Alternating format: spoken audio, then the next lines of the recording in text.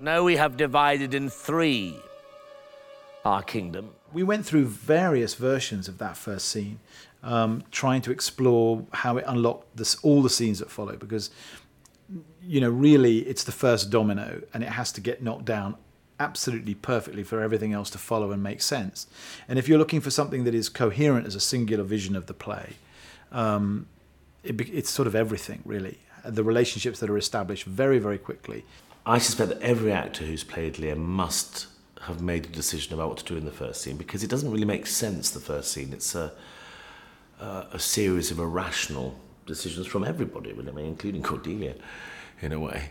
At the end of scene one, they come together and they say, we've just watched him banish the most beloved daughter. His most beloved daughter and essentially his best friend and the head of the army.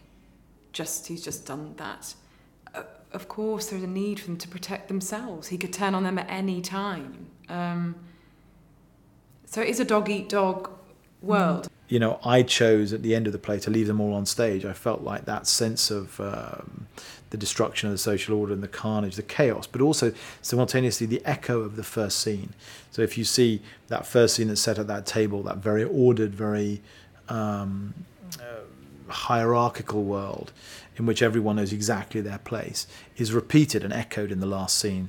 The table's in the same place, the girls are still sitting down, and Lear is still, in front of the table. The only difference is they're all dead.